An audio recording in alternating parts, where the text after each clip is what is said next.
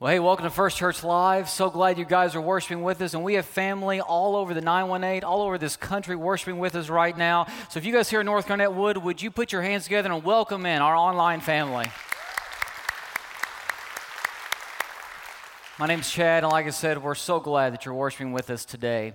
Well, growing up in my family, we always had these around my house. Some of you guys probably recognize this. This is what is commonly called a mason jar, and we had these in our house a lot, and they're used for different purposes. It's named after a John L. Mason. He invented this in 1858, and the original purpose for a mason jar was to can food. And so a wonderful lady in our church brought me some samples because she cans food. So we got some beans here and I think some beets, that's what that looks like, some tomatoes and even some jam, and I'm going to hang on to this one. She can have the rest of them back, but I'm going to hang on to the peach plum jam there. But anyway, I remember seeing this in my grandparents' house, canned food, and food will last in one of these mason jars when it's sealed properly, forever, for years and years. And so maybe you've seen this, maybe you've had this around your house, maybe you even canned food yourself. I remember the last church I served, I went and visited an elderly couple one time in their home, and this guy had 4 different closets full of canned food. And he said, if there's ever a shortage on food, come to my house. I've got plenty. And I remember I laughed at him thinking this guy's kind of paranoid.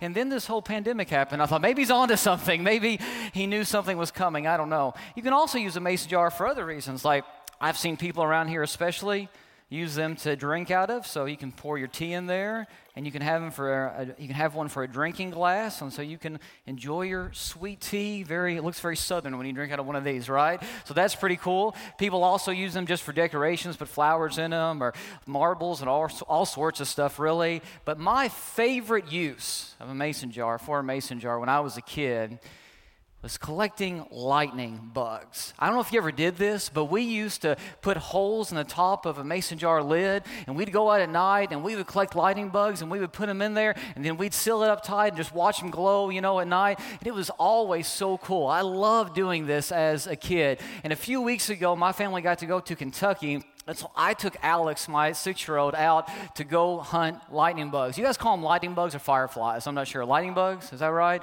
I don't know. If you're a godly person, it's a lightning bug. If not, it's a firefly. But anyway, we went out, we collected lightning bugs, and we put them in a jar, and he was just so fascinated. He thought it was awesome. So that night, we put him on the bed, gave him a bath, put him to bed, put Addie, our daughter, to bed.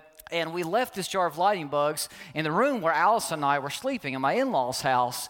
And I thought, I probably need to take those outside because if we leave them there overnight, they might die or whatever. So I need to let them go. But Allison and I were watching a movie while we were laying in bed, and I thought, I'll watch a little bit more of the movie, and then I'll go do it. So a few more minutes passed, and I saw those lightning bugs sitting up on the dresser. They're just glowing in the dark. And I thought, I really need to go take those lightning bugs out, let them go. I'll do it here in a minute. Well, Allison fell asleep, and I saw her asleep, and I thought, now's the time. I could hit pause on the movie, and I can go take those bugs out. And then I fell asleep and never did it. And so in the middle of the night, a few hours passed, middle of the night, all of a sudden I get this nudge, and it's Allison, and she goes, Chad, the lightning bugs are in our room. And I'm like, oh yeah, I forgot to take them out, my bad. She said, no, they're like loose in our room. Apparently the holes that we had made were too big on the top of the lid, and they had gotten out. And so I opened my eyes in this dark room, and there's these lightning bugs flying all around our room. And I turned to Allison, and I said, it's kind of romantic, isn't it? She didn't think so. She didn't think so at all. She was like, get the bugs out of the room. And I had the best of intentions to take those bugs out, and I fell asleep and didn't do it. And in the middle of the night when I'm trying to catch these lightning bugs, my good intentions didn't mean a whole lot. We've been in a series right now called Accidental Faith, and we've been talking about how faith isn't something that happens by accident. If you want to live by faith, you've got to be intentional about it. And one saying that we've been using over and over again is this: good intentions are not a substitute for being intentional. It's not just a saying, it's a truth that I think we should live by. Good intentions are not a substitute for intentional living, for being intentional. There's a big difference. Because a lot of times what we say we want to do is not always what we do. What we know we need to do is not always what we do. In fact, you could describe it like this: we're people who have great intentions, but our intentions don't always translate to actions. And so what we end up doing a lot of our lives is living in this space between, living in this gap in the middle, where we have these great intentions, but we stay in this gap and our intentions never translate into action. So we have these great intentions about how we're going to live and what we're going to do in life, or what type of friends we're going to have and make and keep, or who we're going to marry, or what type of kids we're going to raise, what type of family we're going to have. We have these intentions about what we're going to do with our money and what type of stuff we're going to get. We have these intentions even about our faith, but the problem is, even though we have all these great intentions, we just kind of get stuck right here. And we never actually move to action. We know we need to, but for some reason, we just get stuck in that gap in between, that space in the middle. And companies and businesses have learned that we as human beings have this tendency. In fact, a lot of companies who try to sell us products now have moved away from survey-based research, and they've moved to more, behavior-based research. In other words, they don't ask people anymore what they want, because they know people will say they want a whole bunch of stuff, but that doesn't mean they're just not going to buy it. What they do is they base their product line on what they see people actually buying. A good example of this, a friend of mine was telling the story the other day, and I'd forgotten about it, but back in the 1990s, McDonald's, they asked their customers what they wanted on their menu, and the large majority of their customers said they wanted a healthy sandwich option on their menu. And so in the early 90s, McDonald's came out with the McLean Deluxe. Now, when I was talking about this in the office this week, my assistant said that wasn't a real thing. McDonald's didn't really do that, did they? I was like, no, they actually did. They had it out for a few years. It was made with like seaweed or something like that, but it's supposed to taste just like a hamburger. It's supposed to be a more healthy option. And let me just see, how many of you guys either remember or actually tried a McLean sandwich? Anybody in the room? Okay, I see a few hands, and there's just a few. You know why? It was a McFlop, okay? It didn't work. It didn't pan out. It was a big McFailure, if you want to put it that way. It was just on the menu for a few years. You know why? Because even though people said they wanted a healthy sandwich option, when they went up to order, they still ordered the Big Mac and large fries. They still ordered the quarter pound of cheese. Somebody said amen over there. I heard it. I know, I heard it. Because we may say we want something, but that doesn't mean that we're actually going to follow through with it. We may know we need something, but that doesn't necessarily mean we're going to follow through with it. And that's true about a lot of stuff in life, but it's especially true when it comes to our faith. I mean, we're people who are well-intentioned when it comes to our faith. We want to grow deeper in our relationship with Jesus. We want to follow him on a more intimate level all the time. But a lot of times we live in that gap in between having good spiritual intentions and actually being the people that God is calling us to be. That's true also for the mission of our church.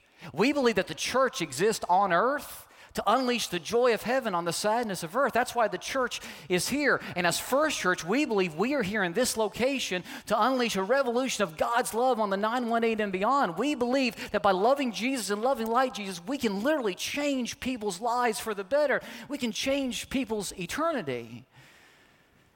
But in order for that to happen, it's not going to happen by accident. We've got to be intentional about living out our mission. And that's why for the past 3 weeks, we've been looking at the life of a guy named Josiah.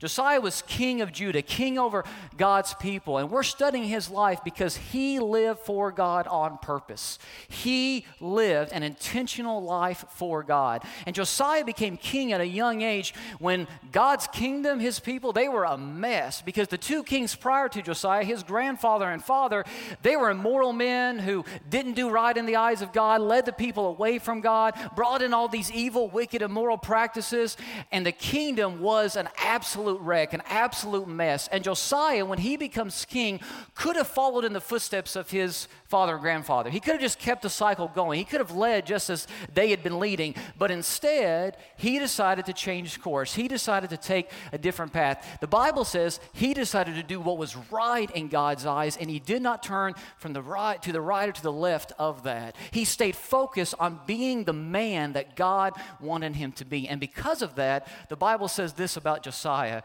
says, neither before nor after Josiah was there a king like him who turned to the Lord as he did, with all of his heart, with all of his soul, and with all of his strength. Now here's the thing. The Bible says there was never a king like Josiah before or after him who turned to God with all of his heart, soul, and strength like he did. Guys, that doesn't happen by accident.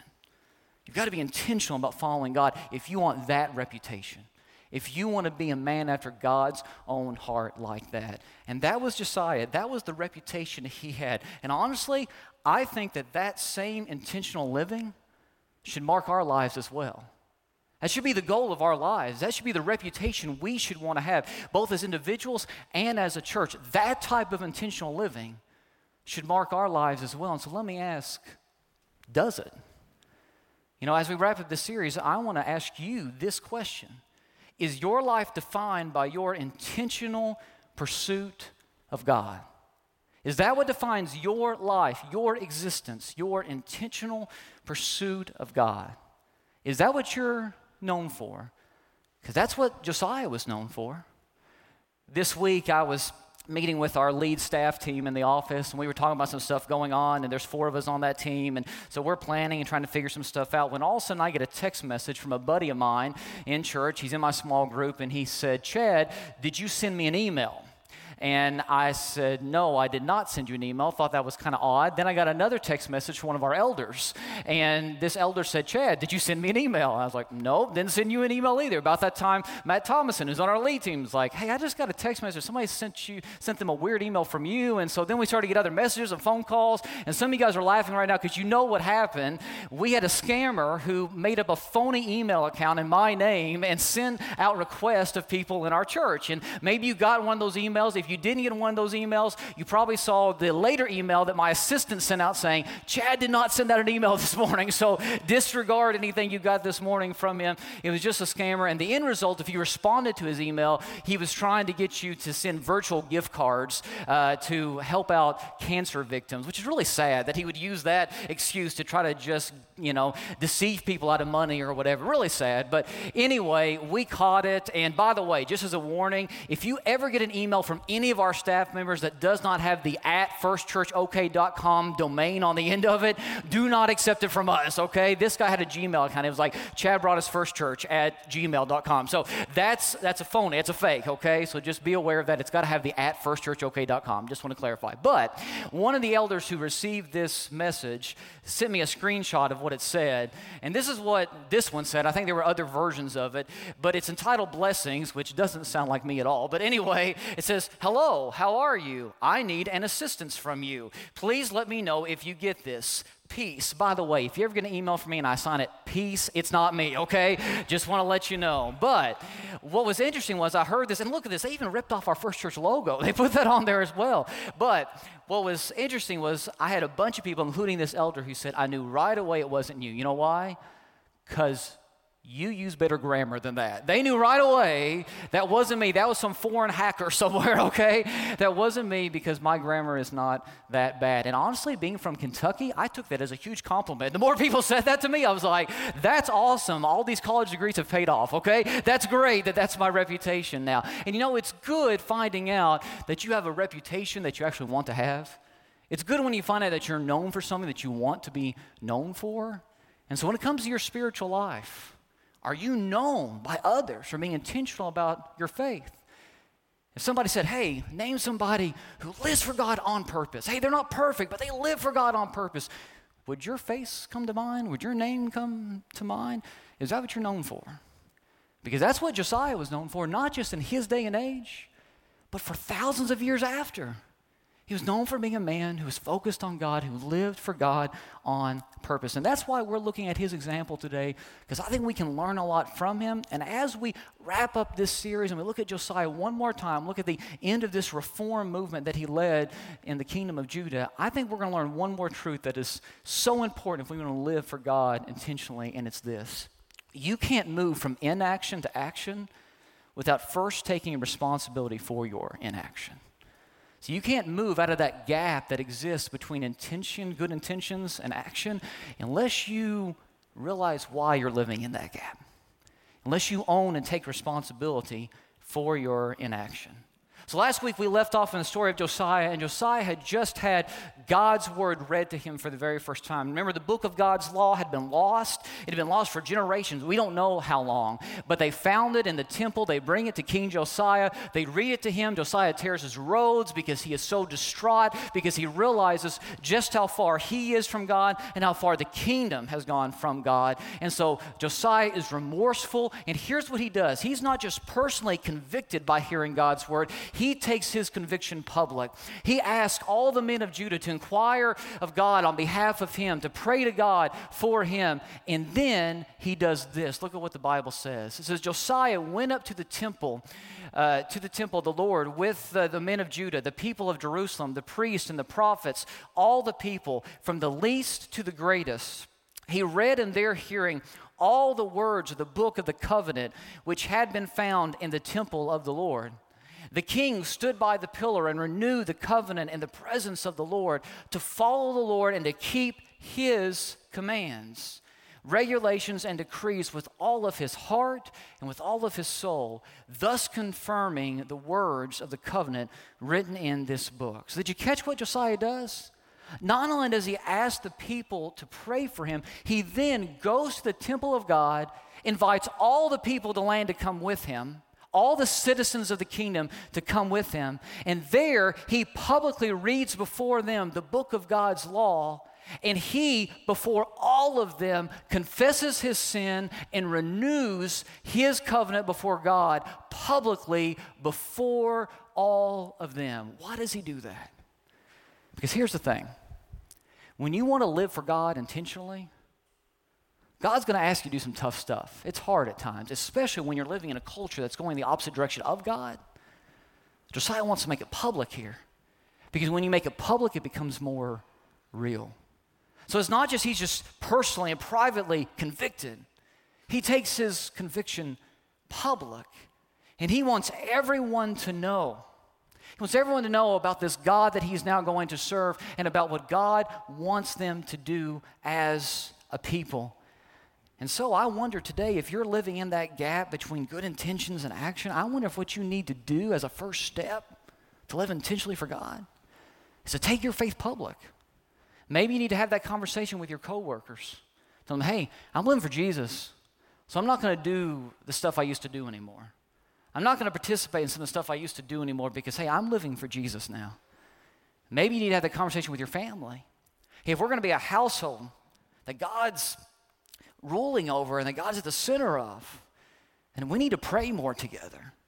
We need to study God's word more together. We need to worship together more. We need to serve together more. We need to make our faith public as a family and hold one another accountable.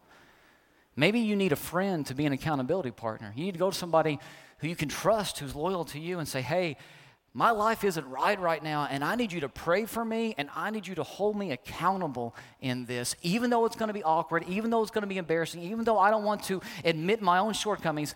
I need to go public with this. Maybe if you're dating somebody right now, and you've crossed some lines that God doesn't want you to cross, maybe you need to go public with them and say, hey, we're following Jesus. We can't do this anymore. We need to put up some barriers, some safeguards to make sure we don't cross those lines anymore. And we need to hold each other accountable. Maybe we even need to get another couple to hold us accountable as well. And if you've just started dating somebody, maybe you need up front, be honest with that person and say, hey, listen, I'm a follower of Jesus. You claim to be a follower of Jesus. We're going to set these boundaries right now. We're not going to go there, and we're going to make sure we don't go there. Just be open and honest about it. Maybe in your business practices or other relationships you may have, maybe you just need to be more open about your faith. Go public with it. Maybe you need to ask your small group to pray for you or to encourage you in some situation. I don't know. But if you're struggling to get out of that gap that exists between good intentions and actions, maybe you need to go public with your faith, with your convictions. That's what Josiah does. And he teaches us in this moment, if you've been living in the gap between good intentions and action, maybe it's time for you to go public with your intentions. And as he does, you know what happens? It's amazing. The people themselves are convicted. Look at what 2 Kings 23:3 says. Then all the people pledged themselves to the covenant. So Josiah goes public with his faith, and all the people are so moved by this that the people of Judah, they want to renew the covenant with God as well. Now, I think there's a couple reasons why this happens. One, they're hearing the word of God for the first time in generations themselves, so they're convicted by hearing God's word. But also, I think they're convicted by the example of their king. Kings in this day and age, they did not admit their weaknesses. Kings did not want to let anybody know they had done something wrong. Kings were worshiped as gods in most nations. And so for a king to humble himself in this way, to tear his robes and say, I have messed up and our nation has messed up, and God, I'm turning back to you, and God, you're going to be the leader of this nation, not me anymore. That probably moved the people to action. That inspired them. His example motivated them to want to know this God as well. I remember at the last church I served, I'd been there for only a few months. I was 22 years old as their lead preaching minister. I was right out of college, and I had a degree in Bible and preaching, so I knew everything. And so I walked into this church that had just been through a massive split, that was hurting, that was broken. A lot of people told me not to even go to this church because of all of their troubles. But I went there, and after a few months, I'd been preaching about love and grace and forgiveness and all that stuff that the church needed to hear. But we weren't seeing a lot of action. We weren't seeing a lot of results. And one Sunday, I'm preaching, and I get finished, and I'm not even done with the sermon yet. And this older gentleman who was well-respected in the church, a patriarch of the church, everybody loved him, good moral man, always there every single Sunday, World War II veteran, great guy, great citizen. He comes down front, and he says, Chad, I just want to let everybody know I need to rededicate my life to Jesus this morning. He said, I've been in church, I've been faithful to this church, but I have not been near as faithful to Jesus as I need to be. I haven't been living for his mission, I haven't been living for his cause, I haven't been a good example, and everybody's just looking like, what are you talking about? You're a great guy. But he felt as if he needed to confess this, and he said, this morning I want to publicly, before my church family, rededicate my life to following Jesus and serving him. You know what happened in that moment? 2 other people that Sunday came forward and did the exact same thing. One other person came forward and was baptized for the first time into Christ. It was a big day because they hadn't had a decision in over a year because of all their problems. The next Sunday, 3 people baptized into Christ. The Sunday after that, more people came forward and rededicated their lives. We continue to have people come forward Sunday after Sunday for weeks afterwards. And I don't think that older gentleman who came forward did that to get other people just to do it. But I think the example of a man like that, a patriarch of that church, humbling himself before the congregation, it moved people to do what they needed to do, to action. When we go public with our faith, people notice. And yeah, there may be some that make fun of you and give you a hard time, but you don't know what type of impact or influence you might have on somebody else who's just right on the verge of taking the step that God wants them to take. And so the people say, okay, Josiah, you're going to follow God.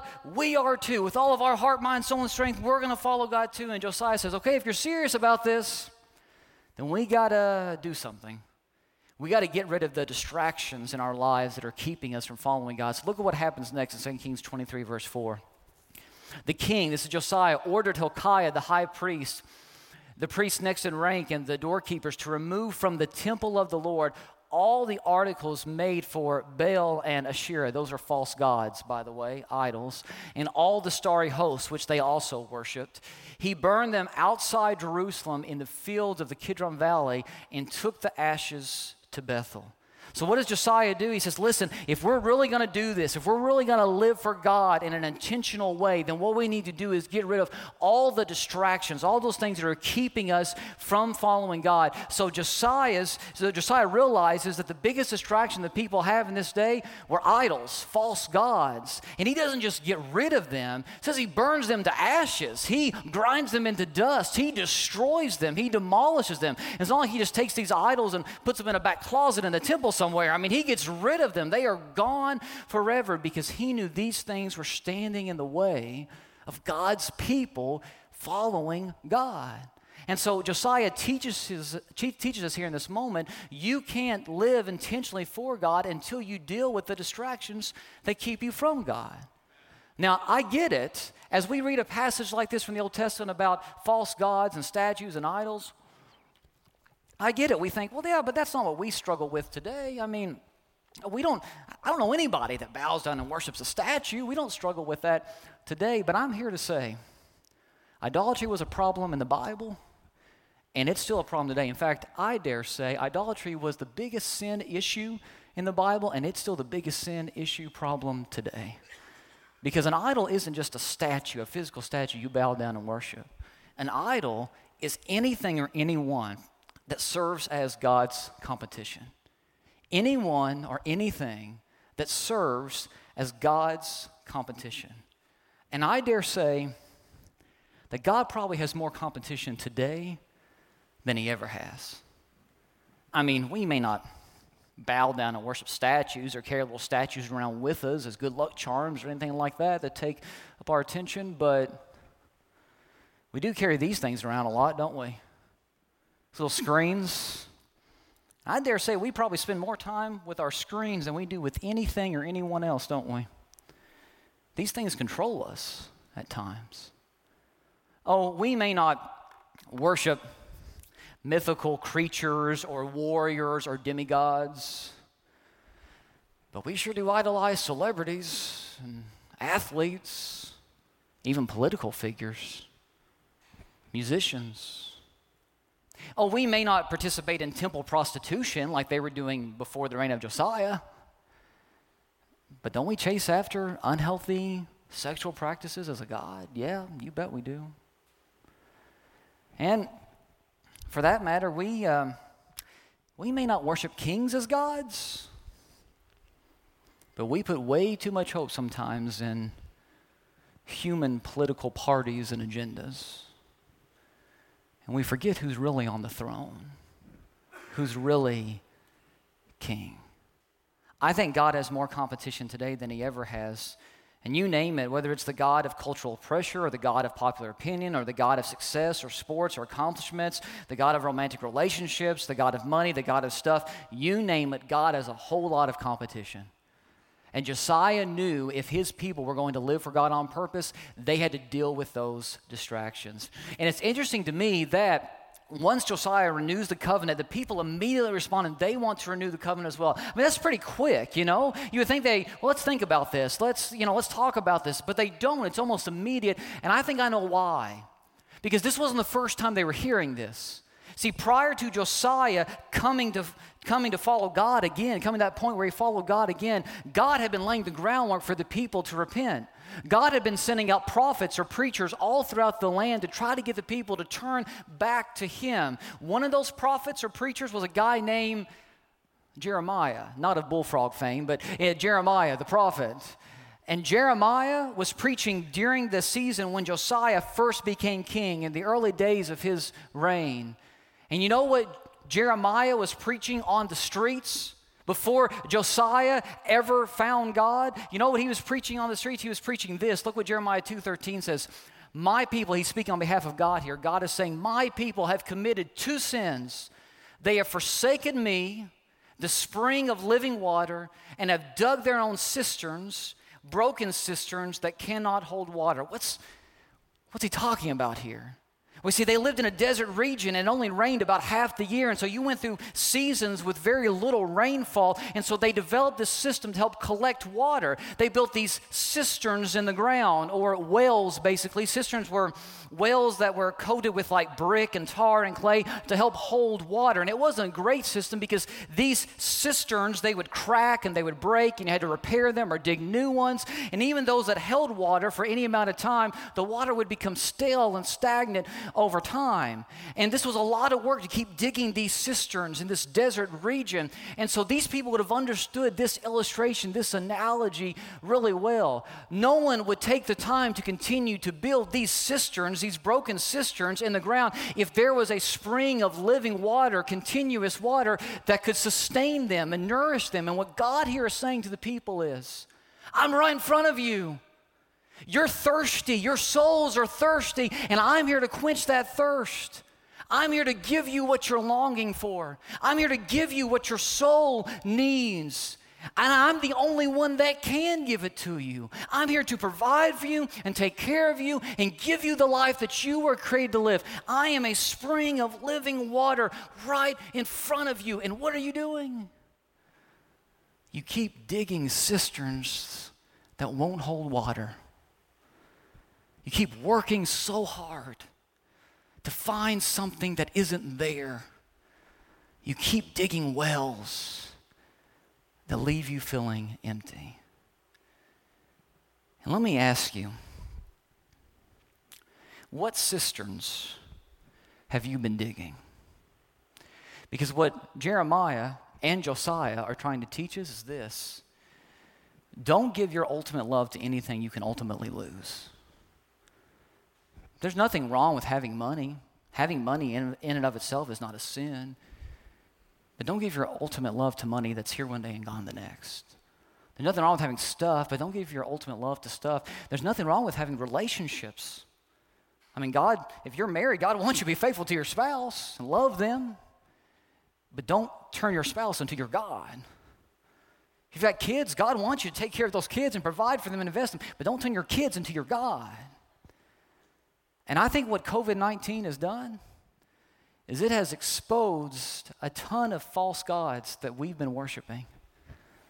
Whether it's the God of the economy, or the God of government, or the God of political systems, or the God of science, or the God of our freedoms. When those things are all taken away or they fail, we realize they may all be good things, but they're lousy gods. And I think God is using this moment to wake us up and say, I'm a spring of living water right in front of you. And you're digging wells, you're digging cisterns that'll never hold water. It wouldn't be a shame if we got past this pandemic and we went right back to the old broken cisterns that we've been digging all along. See, that's what Jeremiah is trying to teach the people, and that's what Josiah is trying to let the people know. We got to deal with these distractions and make sure that they're not keeping us from following the God who wants to provide and take care of us and give us the life that He created us to live. And if you're struggling right now to figure out, oh, I don't know what false god I've been chasing, let me ask you to do something. Just follow the trail of your fear. Because whatever you're afraid to let go of in life is probably your God. Let me put it this way. The fear you can't let go often reveals a false god in your life. If you're afraid to live without something, if you're afraid to let go of something, it might just be the God that you're chasing after. And as scary as it might be to let go of whatever that is because it brings you comfort or it's an escape or maybe it gives you some sense of identity, as scary as it might be to let it go, that very thing might be what's enslaving you right now. So Jeremiah says, we got to get rid of all this stuff. And the people, they had found comfort in these false gods, these idols for years. He says, we got to destroy them, we got to get rid of them, and the people listen to him. And so they do. They get rid of all the idols, all the altars to these false gods throughout the entire land. They destroy them all. And you know what they do after that? They celebrate the Passover. The Passover was the biggest religious celebration laid out for them in the Old Testament law, and they celebrate the Passover to God. And this is what 2 Chronicles 35 says. It says, the Passover had not been observed like this in Israel since the days of the prophet Samuel. That's back when David was anointed king. And none of the kings of Israel had ever celebrated such a Passover as did Josiah. You know what happened when they got rid of all the distractions, all the idols? They celebrated, they partied, and in this land that was full of misery and sadness and chaos, the joy of heaven invaded it. In that moment, people were celebrating. You know why? Because God was at the center of their kingdom again. They had purpose, they had meaning for life, and they had joy that far surpassed anything that this world could offer them. And here's the thing. When we get rid of our distractions and we focus on God and we don't turn to the right or to the left, but we are intentional about living for Him, when we make Him the center of our lives, the joy of heaven will invade the sadness of our hearts. And that joy will overflow from us to others so that we will have joy in our personal lives, in our homes, in our communities, in our world. And I believe that's why the church is here. To invade the sadness of this land. To invade the sadness of our world with the joy of heaven. We're here to unleash a revolution of God's love on the 918 and beyond. Those aren't just words. That's why we're here. And if we're going to do that, we've got to be intentional about it. It's not going to happen by accident. It's not going to happen by just showing up to services on a Sunday or worshiping from your living room at home. It's not going to happen just by participating in this hour time we have. It's going to happen when we intentionally live out the mission that God has given us. And that's why we issued at the beginning of the series our COVID challenge to do one of these things or more. Remember, the last one is dream of your own act of love, but do some act of kindness, do some act of love in Jesus' name to counteract all the documented cases of COVID-19 that are in our surrounding area. And when we started this series, there were 2,535 documented cases of COVID-19. And we challenge you guys to go and do these acts of kindness and to document those. You know how many we have as of today? Just under 600. Which is good, but we're not there yet, and we still have 1 week. If we're going to do 3 full weeks, we got this week. Guys, we can do this. If just everyone who participates in the service did 2 acts of kindness this week, we could blow that number out of the water. We can do this. Now, I know some of you have said, hey, I did an act of kindness, but I forgot to document it. Well, get on and document it so we have a record of it, and it's going to stay anonymous. You don't have to worry about that. We're not trying to get credit for this or anything. We just want to be able to say that we matched the sadness that's out there with joy. So this week, today, get out and do some act of kindness. And let's spread joy in the midst of all this sadness, because that's what we're here to do. Guys, we can say we're going to love like Jesus. We can wear the t-shirt, but it's never actually going to make a difference unless we're intentional about it. Let's go out and bring the joy of heaven to the sadness of earth. Would you pray with me? Father, I thank you so much for today, for this time that we've had to open up your word and study it. And I pray that we will be a people who don't just talk about loving like your son, but we will be a people who actually do it on a daily basis. I pray for this COVID challenge. I pray that our church will respond this week in a big way, and we will reverse all the suffering and pain with acts of kindness and joy. So I pray that we do that this week in a powerful way, and we blow that number out of the water, that 2,500 number out of the water. But I also pray if there's anybody here that's been chasing after idols, chasing after distractions, chasing after broken cisterns, that, Father, we would come to you, the spring of living water. In the name of Jesus I pray, amen.